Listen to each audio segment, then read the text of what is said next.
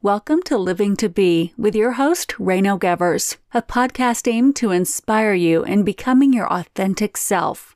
Life can be a topsy-turvy world of ups and downs as you deal with health, spiritual growth, and self-development issues. But from the day you were born, you are meant to become who you really are and to live your destiny.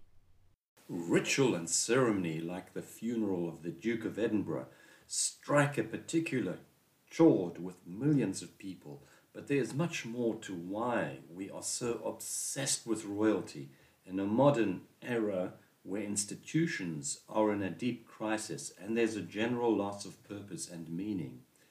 There's a particular heartfelt scene in the new movie Victoria and Abdul where Queen Victoria laments the death of her loved ones and the point of it all, and Abdul replies, "Service. We are not here to worry about ourselves.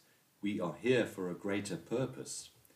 Service has a different meaning if it is by personal choice, compared, of course, to an inherited obligation from birth, as with a monarchy. Born into an age of patriarchy, it must have been a difficult decision at times for the Duke to stand back and walk 2 steps behind the Queen. With the subtle choice of the hymns and the psalms of his funeral, the Duke sent a powerful message to a global audience. One of the most poignant moments of the funeral ceremony was the rendition of Psalm 104, set to the music by William Lovelady, and first performed at a special celebration to mark the Duke's 75th birthday. The psalm is a celebration of God's creation and the power of nature. It praises the splendor of the heavens, the light of the sun, the expanse of sky reaching down to meet the earth on the horizon, the movement of clouds blown by the wind, and the flashes of lightning, all an illustration, speak of the magnificence of the Creator dwelling in and ruling the universe. The deeper message is that if we want to understand the concept of God, we need to study the fundamental principles of nature.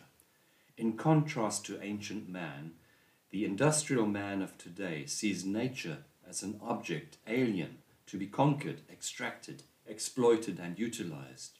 It's part of the modern-day illness in its blind narcissism. The disconnect from the spiritual self, the loss of meaning and purpose, is responsible for much of our mental health crisis. Healing our planet starts with healing the self. The deeper we immerse ourselves in nature, the stronger the growth of connection, belonging, and purpose. At a point where all the senses are open to the universe, there comes connection with a frequency that vibrates with all that is living. All creatures seek one. Even the lowest creatures seek the one, and the one is perceived by the highest, according to the 13th century mystic Meister Eckhart.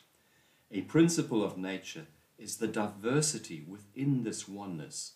Meister Eckhart explains that it's impossible for the whole of nature to break or spoil or even touch anything in which she does not aim at a higher good for the thing which she touches. The song of Psalm 104 is an outpouring of life itself. Each part is interpenetrating into the other. To the question of who or what is God, Eckhart replies, God is. The act of being is the same as being in all of things. You've been listening to Living to Be with Reno Gevers, a podcast aimed to inspire you in becoming your authentic self. Check out his website at renogevers.com for more information on his books, retreats, and mentoring program.